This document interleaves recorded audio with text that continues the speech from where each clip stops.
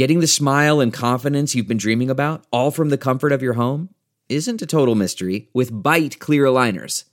Just don't be surprised if all your friends start asking, "What's your secret?" Begin by ordering your at-home impression kit today for only $14.95. Byte clear aligners are doctor-directed and delivered to your door. Treatment costs thousands less than braces, plus they offer flexible financing, accept eligible insurance, and you can pay with your HSA FSA. Get 80% off your impression kit when you use code WONDERY at Byte.com. That's BYTE.com. Start your confidence journey today with Byte.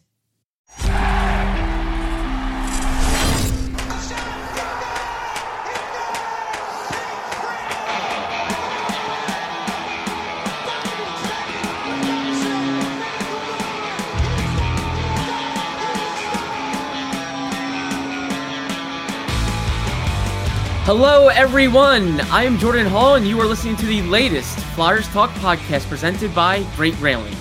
A lot going on in Flyers land. The team is no longer on that long and ugly losing streak. It did get to 10 games. They had 2 of those last year, but the Flyers were able to end it at 10 games. However, they are still treading water. They are still trying to stem the tide and keep things interesting. Keep things interesting in this season. Try to be as competitive as possible and really keep their fans in it going into December and really into the new year. Last year, the season got off the rails around December-ish into January, and really the season became about next year early on. And so the Flyers are trying to be more competitive, and they're trying to stay away from losing streaks like the one they just went through. They went through 2 of them last year. They can't keep doing that. The goal really was to be more competitive this season. So more competitive should be avoiding long skids, staying in games, and being able to win one in a 10-game stretch. So the Flyers failed to do that recently, but they did pick up a win, and then they got back in the loss column most recently with a defeat to the Lightning 4-1. So they are 1-8-3 in their last 12 games, 8-11-5 overall heading into this weekend. But we're going to get into my latest 3 takeaways as the team heads through December now. So number 1, you hear a lot of talk about the buzzwords right now: rebuild, retool. Is it an aggressive retool? Is it a full-on rebuild? John Tortorella the other day talked very openly about this taking time, that it's going to take time for the Flyers to get this right. It could take 1 year, it could take 2 years. He wasn't quite sure, but he admitted that this is going to take time if they're going to do it right. And he was honest about this being built from the ground up, and that he had known that there was other things said previously about getting it fixed quickly and getting this on the tracks and getting it done now. But he's honest about it taking time, and that's a good thing. It's good to have transparency from your head coach. Chuck Fletcher and management has been they've shied away from saying the word rebuild and admitting how long it could take. But I don't think they're naive to the fact that this could take time, and that they are going through a transitional phase this year. So my overall point is, I don't know if it really behooves Chuck Fletcher to come out and use the word rebuild. I do think it's vital to be transparent with your fan base. The fans are the biggest investors. They're the ones that drive the whole thing. They're investing money in the team. They're the ones coming to games. They're the ones buying merchandise and really paying the organization. So it's important to be transparent and let them know the direction of the team. But it's so early in this season that does it behoove Chuck Fletcher and the Flyers at all to come out and say, yes, we are rebuilding. We don't think we can win. We are really going from the ground up. I'm not sure it really helps him a ton. What does the message send to – what kind of message does it send to the players that are in their late 20s, getting closer to their 30s, guys that think they want to compete and win now? Does it really send a proper message to them that the organization doesn't care about winning right now? Does it really send a message to any of the players that they don't feel like they can win or compete right now? So I think it kind of is a smart way in some ways to just say, hey, we're looking to get more competitive. And we believe we have some youth here, and we believe that things can be better by pushing forward, by being harder to play against, and having a coach like John Tortorella give us direction. So my overall point is, I don't know if it really helps the Flyers a ton, at least Chuck Fletcher, to come out and use the word rebuild. They might be doing that behind the scenes. Behind the scenes, they might be understanding that, yes, this is going to take time and we need to do it correctly and be patient and right. But does it help them a ton from sending the message to the roster, from maybe also come up to the trade deadline and free agency and the off season ahead? Does it help them to admit that they are full on rebuilding? Maybe they could be a little more transparent to the fan base and let people know. And maybe John Tortorella is doing that. Maybe he's the one that's flat out saying this can take time. But the overall most important thing is the Flyers need to get it right. Whether they admit to a rebuild or not, they need to get it right and do it the right way and push forward and start generating an identity, start generating wins, and get the team at least moving in a decent direction where there's a foundation to build upon. That's the most important thing, whether I admit to it or not. So maybe people are making too big of a deal about whether it's called a rebuild or not. The fact is they got to get it right, and at least they have a head coach, I think, that is acknowledging that it needs to be built from the ground up and there's no skipping steps. But I'm not sure you're going to hear the word rebuild from management or people in house. Hockey folks tend to never want to concede anything. So it's early enough in the season where you are somewhat within reach of a playoff spot. So why admit to it now? Maybe when it comes to December, or maybe when it comes to January, February, and in March, as the trade deadline gets closer, the Flyers will have a much probably clearer picture of where they stand. And maybe at that point, they will admit that this season is lost and we need to focus on next year. But I don't know if it really helps them going into December to admit whether they're rebuilding or not. That's my overall point. Flyers Talk is brought to you by Great Railing. Stop into Great Railing for the highest quality and lowest prices on all your railing, decking, and fencing needs. My second takeaway is just how important Cam Atkinson can be when he gets back to the Flyers. He's getting closer. He's been practicing. He's been cleared for contact, but he has yet to play this season.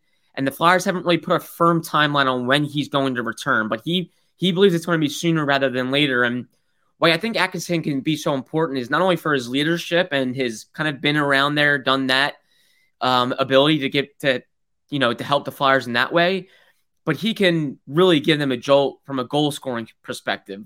The team is not going to score a lot of goals this year, but the reason they could really use a goal and Atkinson is early in games when they're trying to establish and dictate pace. They're struggling to score goals. And if they can get a goal early and just play with a lead a little more often, they can maybe establish the tempo of the game and dictate play a little bit more. But when you struggle to score as badly as they are, you're in a dogfight where it's nothing, and you're putting so much pressure on your goalie and on the defensive play that you're just not establishing leads and really dictating tempo. Whereas Atkinson is a guy that's got a track record of scoring goals. He's done it 30 plus twice. He's always going to probably be a 20 to 30 goal scorer. Even at this point in his career where he's 33 years old, he's still a very good guy, goal scorer, a guy that can inject offense into your lineup. So that's why I think he could be so important, where he can just go out there and score a goal and at least get them a goal early in games where they can establish some tempo. They just don't have that right now, and it's forcing them to play behind and then chase games. And that you can't do that. As defensive as you want to be, you eventually need to score a goal. I think Atkinson could be so big for them if he eventually gets back, and it's looking like he's taking strides. He's practicing. He's clear for contact. And that's a real positive for the Flyers. Opioid addiction is a national public health crisis. The Someone You Know podcast from the Independence Blue Cross Foundation offers inspiring stories that challenge stigma, offer hope, and humanizes the disease of addiction. Download the new season 3 of Someone You Know on all major podcast platforms. And my third and final takeaway is Tortorella has a really tough task of balancing the defensive pairs, balancing youth with experience. The other day, he really wanted to get Igor Zamula in the lineup, 22-year-old prospect who's played only 23 career games, and he really wanted to see more youth on the back end. He thinks it's going to help them in the future, and that's the thing he has to balance is the long game with the present.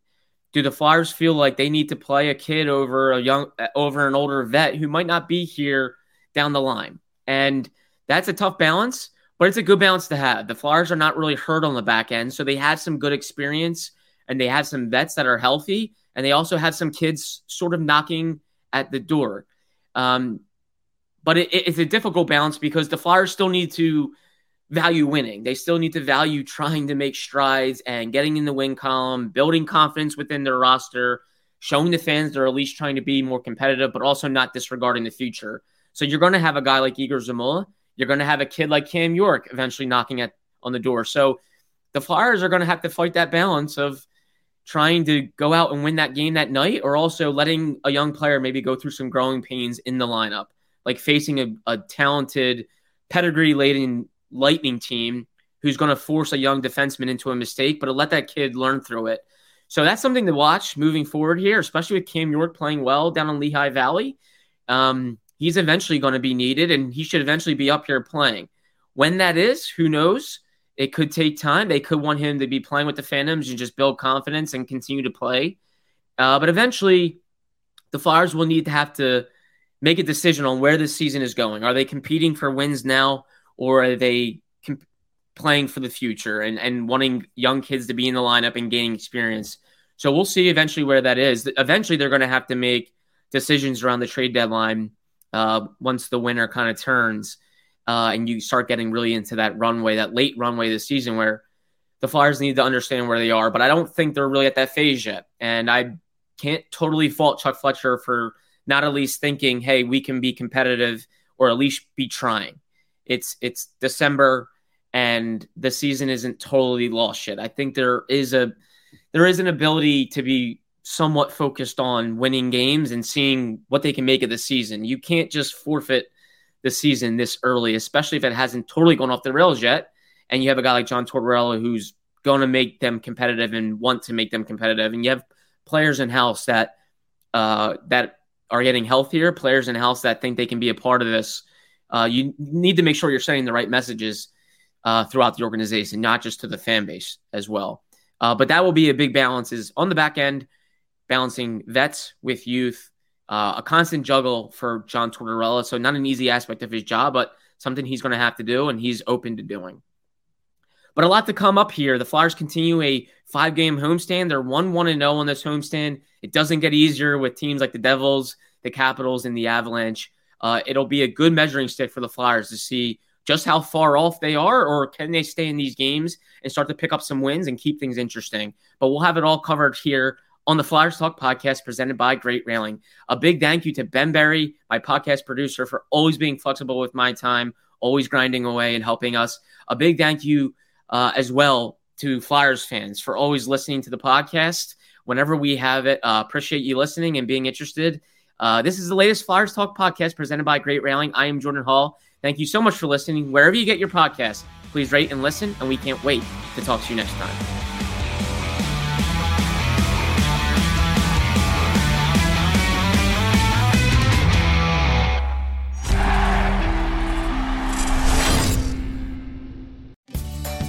Have you ever wondered how to say good morning in Italian? Or what is goodbye in French?